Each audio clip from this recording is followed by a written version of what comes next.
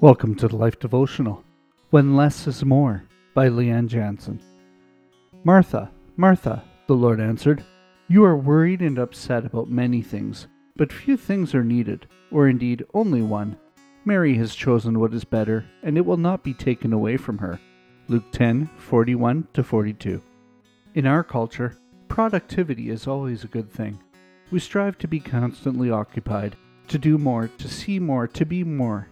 We fill our weeks to the brim with fitness classes, church activities, and volunteering. We tend to overplan and under-relax because being in the busy mode makes us feel important and useful. Contrary to the cliche, less isn't more. More is always more. So it's not hard to relate to Martha's busyness and her growing resentment of her sister who was anything but busy.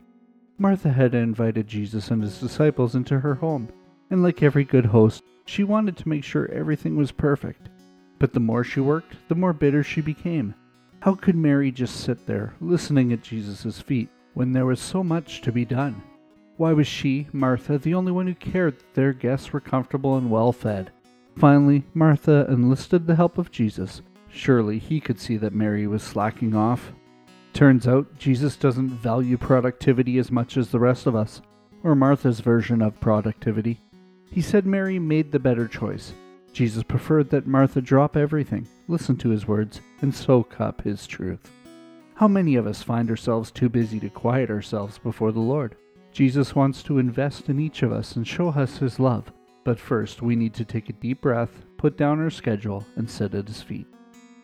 A prayer for today. Dear Jesus, thank you that you want to spend time with me and to speak to me. Forgive me when I put other things in my life ahead of you. Help me to make the better choice and to sit in your presence and listen at your feet. Amen. Go deeper. Have you made spending time with Jesus a priority? Or are you overrun by an out-of-control schedule?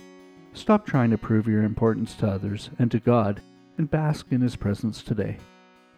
This might help.